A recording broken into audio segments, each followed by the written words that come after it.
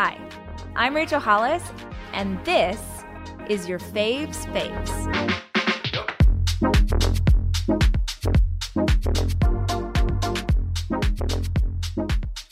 Today's episode is for the foodies. Gail Simmons is a Canadian-born culinary expert, food writer, and dynamic television personality.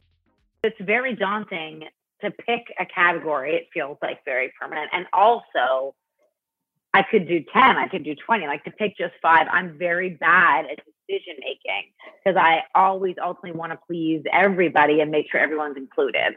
That's like my nature, which makes it these type of things very challenging.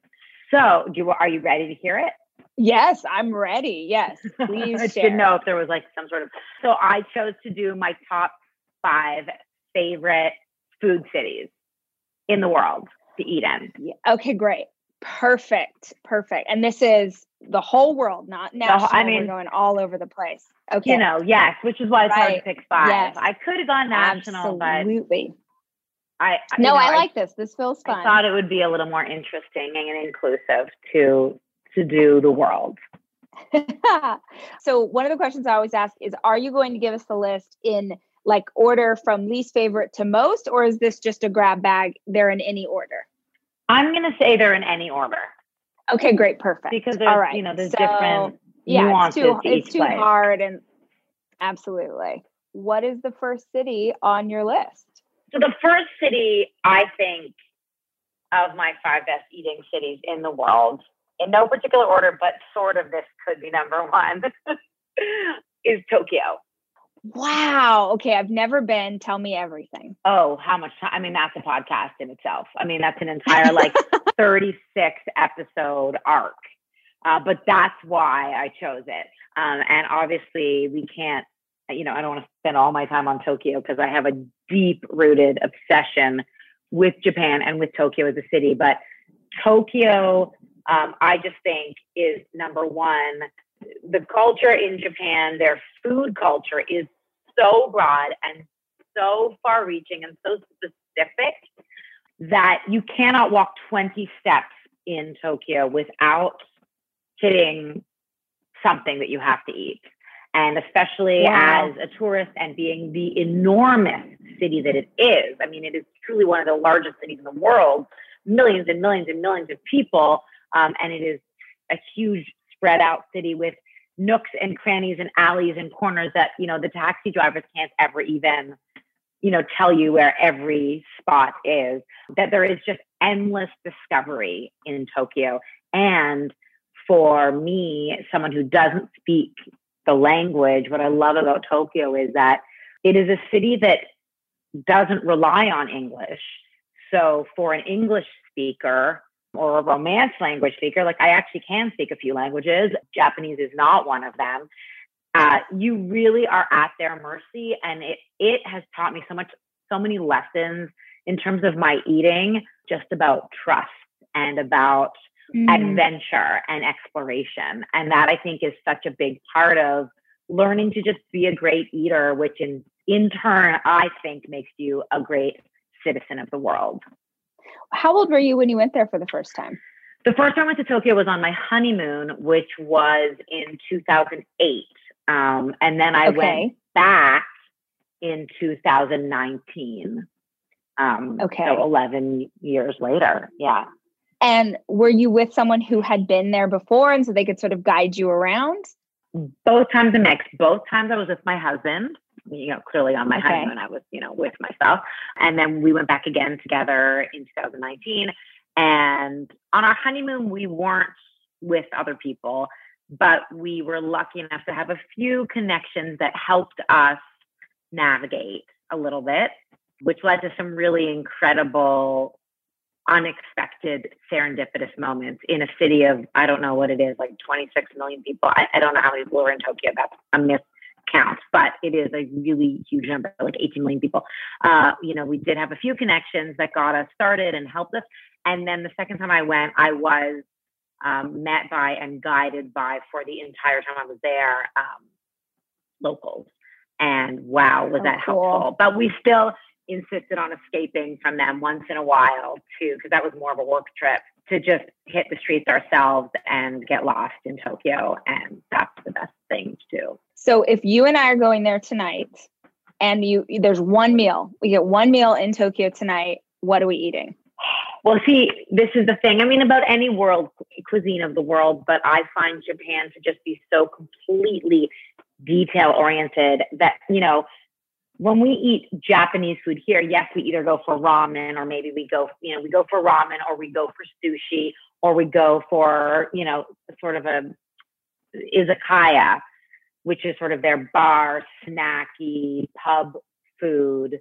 But when you are in Japan or in Tokyo, every restaurant is more or less a specialty at one thing. Like you can go for just tempura, or just grill, just izakaya, or just going for teppanyaki, or whatever it is. So it's sort of endless, but that's what's so dizzying. So I almost always ate more than one thing in a night. You can't just go to one place if I'm taking you for one night. Oh, that's so fun. Because you can just go and have, you know, great cocktails in one place, and then you go for just, you know, yakitori, and then you go for just tempura, and then you go for some sushi. And the other thing about, I can see this is where it happens. This is where I start just going off on a tangent about Tokyo. I am here for it. I'm so here for it. Thank you. But the thing about it is you end up, the other thing about Japan is that it does every other cuisine of the world so beautifully as well, because they go so deep and they really do believe in really studying and learning and mastering their craft.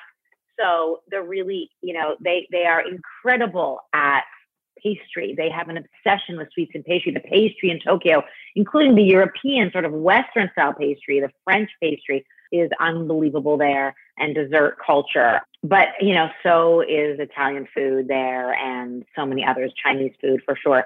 That said, I would only take you for Japanese food, and I would probably take you for like a true omakase at a sushi counter, where you don't speak the language and you walk in and there's a counter of 6 or 8 people only, and you are just completely at the mercy of the chef. And we had that experience on our first time going to Tokyo, where, you know, you can't even read the menu. And we were in a place where there were very few Westerners, and we sat down and just threw up our hands and ended up having one of the greatest meals of our lives. Oh, I love this. Chelsea was like, I think this is going to be like your favorite topic. And she's right. This is a really good one. I love this.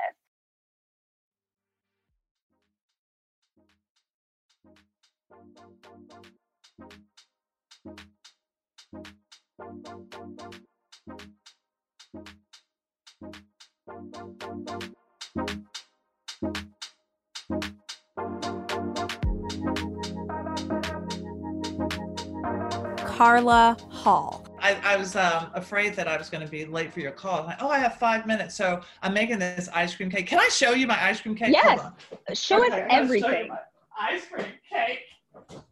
So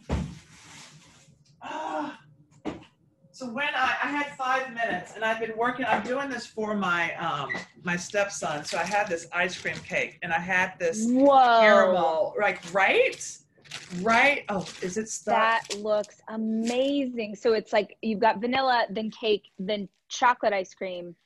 And you're gonna keep layering? It's a chocolate cake, vanilla ice cream, chocolate cake, and then I had this ganache because I didn't feel like going to the store to get more ice cream. So I put ganache, but I made it with sour cream, so it feels like chocolate ice cream. Yes. And then I was like, wait, I have some caramel. So I was like, let me put caramel on here. And then I think I'm going to top it with some toasted shaved almonds and some crumbled cookies. Yes. Dang it. What a lucky duck. I know. And I'm like, this is not on my plan. So I'm all about making it for other people. I also am a big fan of cooking food for other people so that you also aren't the one eating it.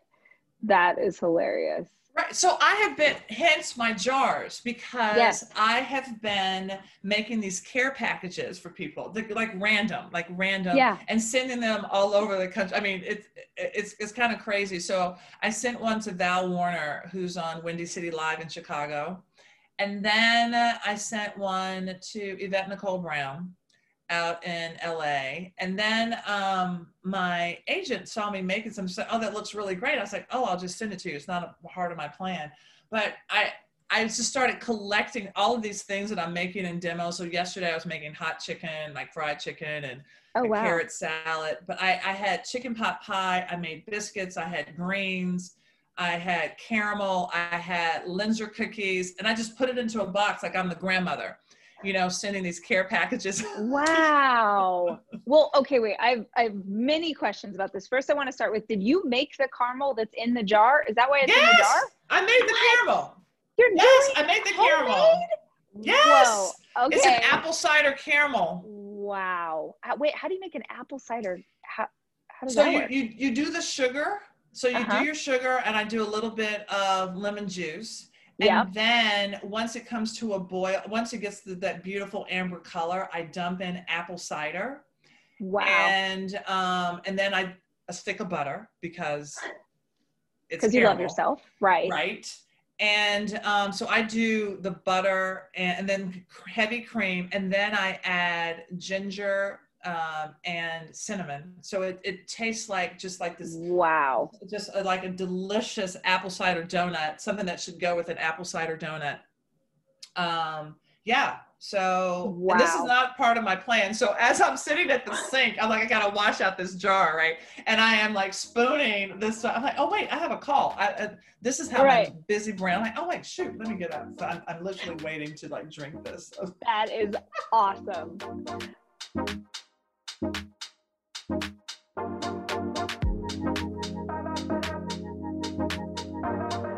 Are you, this is going to sound like a very weird question, but I don't know another way to ask it. Are you like a meat guy? Are you a carnivore? Yes. Are you like, is that a big part of your diet? Yes. Yeah, me too. 1 5/8 inch Wagyu ribeyes from a certain farm in Texas. Oh. Can you reveal the location of the farm, or would that, endanger? Yeah, it's like a secret. I don't want to. It's like surfers won't reveal the surf spot. Right. I'm like, right. Not revealing it. Okay. Secret farm. And I make my own rub. Okay. I have my own special rub, which is called the One. Some people out there who might be listening, the Brian Barksdells and the Barton Aggses of the world may know exactly what I'm talking about. I home deliver those, wrap them up, and I make it. Then I wrap it up in my Ziplocs and sort of put them in mailboxes of friends of mine's. It looks like contraband, but it's really just a steak. Yeah, I was going to say, that sounds suspect. There's a box of spices in your mailbox. And this is another thing I've learned. Get that steak. I'll rub it down and leave it only with the paper towel laying over it, so air's getting to it. In the fridge, down low in the bottom of the fridge, not the coldest part of the fridge, down low in the bottom part of the fridge. I'll leave it there for 3 to 7 days. Whoa. Yes. Try that. And so that's like you're aging the beef, or what are you doing? The air's getting to it. It's starting to cook. The tightness of the tendons are really starting to loosen up. You know, on a ribeye, you have the tenderloin side, the deckle, it's called. Yeah. The beautiful side that has more fat on it. And then on the other side, the New York strip side. I think everyone, if you like a ribeye, you like that deckle side. You like that. Yeah. Well, this sort of makes the time that it sits in the bottom of the fridge, just with getting a little bit of air to it, it sort of makes the New York strip side become more decklish. Okay. it loosens up the New York strip side, the tightness of that side. And then because it's Wagyu, you've got to cook it long enough to let that fat rear in it when you're cooking it. But that's my favorite piece of meat. So yes, I am a carnivore. So if you just, I feel like I'm going to get punched in the face because I do not know the answer, and chefs are going to judge me for this. But when you're letting it age in the fridge, in the paper towel, that's without the rub? Or the rub comes before we put it on the grill? No. The rub I always put on at least a day before. Oh, man. Okay, I feel like I've been doing this wrong. Well, try putting on your rub. And again, it's 1 5/8, so it's a thick piece of meat. It can handle a rub. Yeah. Now, if you put a rub on too thin of a piece of meat for too long, it'll overpower it. Just like if you rub a piece of meat down in a wet marinade, that vinegar will cook that meat quickly, and all of a sudden the whole thing will be gray. You don't have any blood on the inside. So I'll do a pretty nice light rub, and if I'm going to leave it in the fridge for a while, if I'm going, if I'm just like, oh, let's have steaks Friday, I want to get them today, rub them down this afternoon, put them in the bottom of the fridge, let them sit there tonight, all day tomorrow night, all day Friday, and then Friday night, then we're good. Okay. And so so I never experienced this until I moved to Texas. Smokers. Are you a smoker with your, meaning not you smoking, but actually smoking the meat? No, I'm not. I have a smoker, but I'm not. I'm not really a smoker. I've tried it a couple times, very unsuccessfully. My oldest brother loves a smoker, but the reason he loves a smoker is because it takes so long, and he can sit around and keep chatting and have another beer for like forever. Right. You know, we're very us McConaughey's are very good at like, if you're not if we're not sure you're gonna like our food, you're definitely gonna like it because you're gonna be so damn hungry, because the dinner we were supposed to eat at 7, we're actually eating at 11. So you're so damn hungry, like it's great. You know, so you'll eat anything. And that last steak, the latest night steak is always the best one anyway, after the grill's kind of cooled down a little bit. And I'm not a big smoker, but for my meat. So we got a burger. Yeah. We've got the steak from the Secret Farm. Yeah, we got the nice pickle. I feel like the theme here is meat. So far, the theme is meat, and we can stay for a while. Feels fantastic. The New Zealand salmon. Where do you get that? From New Zealand. You personally having it flown in from New Zealand? No, you can actually find it. I'll just say this. Okay. You know, you got the, I love salmon. And this New Zealand salmon, again, I'd rather have the salmon that has a little bit more fat in it than the, what's it called? The orange one, I forget. Maybe it's a Scottish one that. Oh, I know what you're talking about. Really dark orange, but has no fat. Yeah, and they try and like pass it off. Yes, I know exactly what you're talking about, but I can't think of it. You can overcook that in a second. But the New Zealand salmon's my favorite. And then there's a really good Scottish salmon, but that New Zealand salmon is like shit. And you're doing that on the grill? No, we usually we do it different ways. I've grilled it. Sometimes we mix it up. I'll poach it. I'll do it on the outdoor grill over fire. I'll do it in the oven. We'll bake it sometimes. I will say this: as far as baking, as far as chicken goes, I'm going bake over fire. A whole chicken baked with the right spices and then at the end of about 2 hours at whatever 360, take that aluminum foil off, put the broiler on, pump it up to 550. Get it crispy. That outside. And then the other trick with all meats, it seems to be, besides maybe fish, but definitely with beef and chicken, is, and I still make this mistake, but let it rest. Yeah. You can ruin a good piece of meat by cutting into it too quickly. That's real. And boy, go let it rest and get sort of back down, not to room temperature, but let it rest. And remember that it's still going to cook. So if you like it medium rare, let me pull it off rare and remember it's going to sit there and keep cooking. Because a lot of things get overcooked because you bring it out medium rare, you want it medium rare, but by the time you let it rest, you hand it to you and it's medium well. Right. Okay. Especially with seafood. Have you ever done your salmon on a cedar plank? Yes. Love it on a cedar. Yes, that's my favorite. Love it on a cedar. Banana leaf. Oh, no. Okay. Too. Get it, and it will sort of steam it because you can lay it on one and then lay another one on top. And if you can kind of noose the ends, tie the ends so it becomes sort of it cooks in its own juices in the banana leaf, but it also steams in there. That's a really beautiful. Nice. Have you ever done a salt-crusted fish? Yes. Where the whole thing is covered in salt? You are surprisingly fancy cooking. Well, did the world know this about you? These things out. I mean, I guess the runs, and if you get a good fun cookbook, that's another thing. I got to remember some of the names because we have a couple of really good ones that are our go-tos. I mean, boy, isn't it fun to find a cookbook that you go, you can find 5, 6, 7 recipes that you're like, I love that one.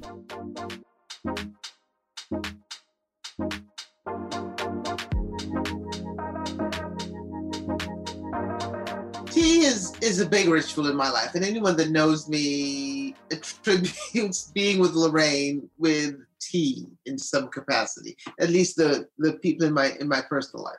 I'm not even sure. I come from a tea culture. I'm a colonized creature, so I come from the Caribbean, and we were colonized by the French, the Spanish, and then the British for a very long time. So that whole tea culture came to us from India, among other places. And so I've always been a tea drinker, but I think in my sort of adult years, I've become a bit of a tea fanatic. I think in my 20s, I used to be a serious coffee drinker, and then I had migraines. And so it was one of the things I had to stop. And so it was a natural sort of shift to tea. But now, oh gosh, I mean, I have a pot and it's not staged. It really is. I have tea every day, and I have different teas for different times of day, and I have tea rituals that start my day and end my day. And so, what would you like to know about tea? Well, so I have so many follow-up questions, actually. So first, I'm curious, do you have a collection of different teapots and tea cups? And is that part of the ritual of this experience for you? Oh, yes. Okay. Oh, yes. Oh, very much so. Oh, gosh, yes. Okay. I have, oh, gosh. Oh, my gosh. I have teapots for different moods. I have teapots for different activities. I will choose between particular teacups, and I'm a big teacup and saucer girl. It isn't tea unless it really is in a sauce with a teacup and a saucer. Wow. I'm really fanatical about the whole saucer thing too. That's the Brit in me. This teapot, like this tea, and people give me gifts of teapots and teacups. I often go to antique stores and I will give teacups and saucers as just gifts to friends, or as a dinner party you go and they get teacups and saucers. And so my daughter will tell you, for example, the last time we went to Paris, which was a few years ago, that, most people go, they buy shoes and couture wear. And I spent an entire afternoon in a tea shop. She was so bored. But I had tea tastings, and by the time we started talking about the different kinds of teas in the shops, and tea people are fanatical, so that you start talking with tea people, it's not like American tea at all. For me, and I'm going to sound a little crazy. I know that. The water has to be boiled. Okay. And it can't be hot. It's not about hot water, because hot water is subjective, okay? The temperature of boiling water is math. So funny. This is so... I can taste the difference. Right. I can taste the difference. I hate that I can taste the difference. Tepid tea is like nails on a board for me. It's like awful. Right. And so the ritual of it, to make a proper cup of tea for me, is you boil the water and you heat the pot. You must heat the pot. Well, how do you even heat a pot? This is like, you are blowing my mind right now. I know. No, you don't understand. I love it. And I do it automatically. I have a nightly tea ritual. It's actually really sacred in my life, but it is not anywhere. So I'm laughing because I'm about to steal everything you're saying. Like, I have my grandpa's kettle, and every single night I make a cup of tea in my grandpa's kettle, and it's a very sacred practice because he was so special in my life and he's gone to heaven. But it's a thing every single night. And so, but never have I thought about having like a special teacup, and I definitely don't have a saucer. So tell me all the things. I'm here for this. And all tea rituals are sacred, and all of them are terrific. And so mine is just a little perverted. That's all. You pour hot water in the pot, and you actually just swirl the pot so that you heat the pot. It's all about the temperature and the color, because I'm a black tea drinker primarily. I'm just starting to really enjoy green teas, but I do milk with my tea, right? And so you heat the pot, and you also heat the strainer, if it's a metal strainer, so that anything that's going to absorb the heat of the water, I make sure it's the same temperature as when I actually start to brew the tea. So smart. And then I heat the cup so that when I pour the hot water into the cup, so that my cup is also really hot and warm and lovely. And so, because it's black tea primarily, then the cream and the milk that is used, it's really important. And because I'm a colonized creature, I come from the Caribbean where we have a tradition of, I'm very particular. It'll sound weird, but I do evaporated milk in my tea because it's thick and creamy and it's got a little bit of sweetness to it. Yes. So without doing branding, I have a can right here. And I will pour it into a milk server, but I'm talking to you, so it's right here on my desk.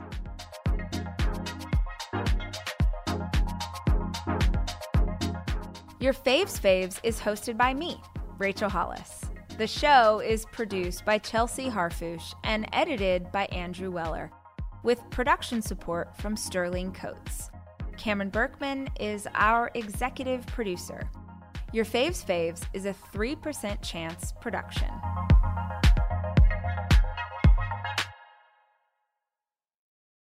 Reese's peanut butter cups are the greatest, but let me play devil's advocate here. Let's see. So, no, that's a good thing.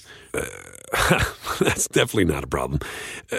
Reese's, you did it. You stumped this charming devil.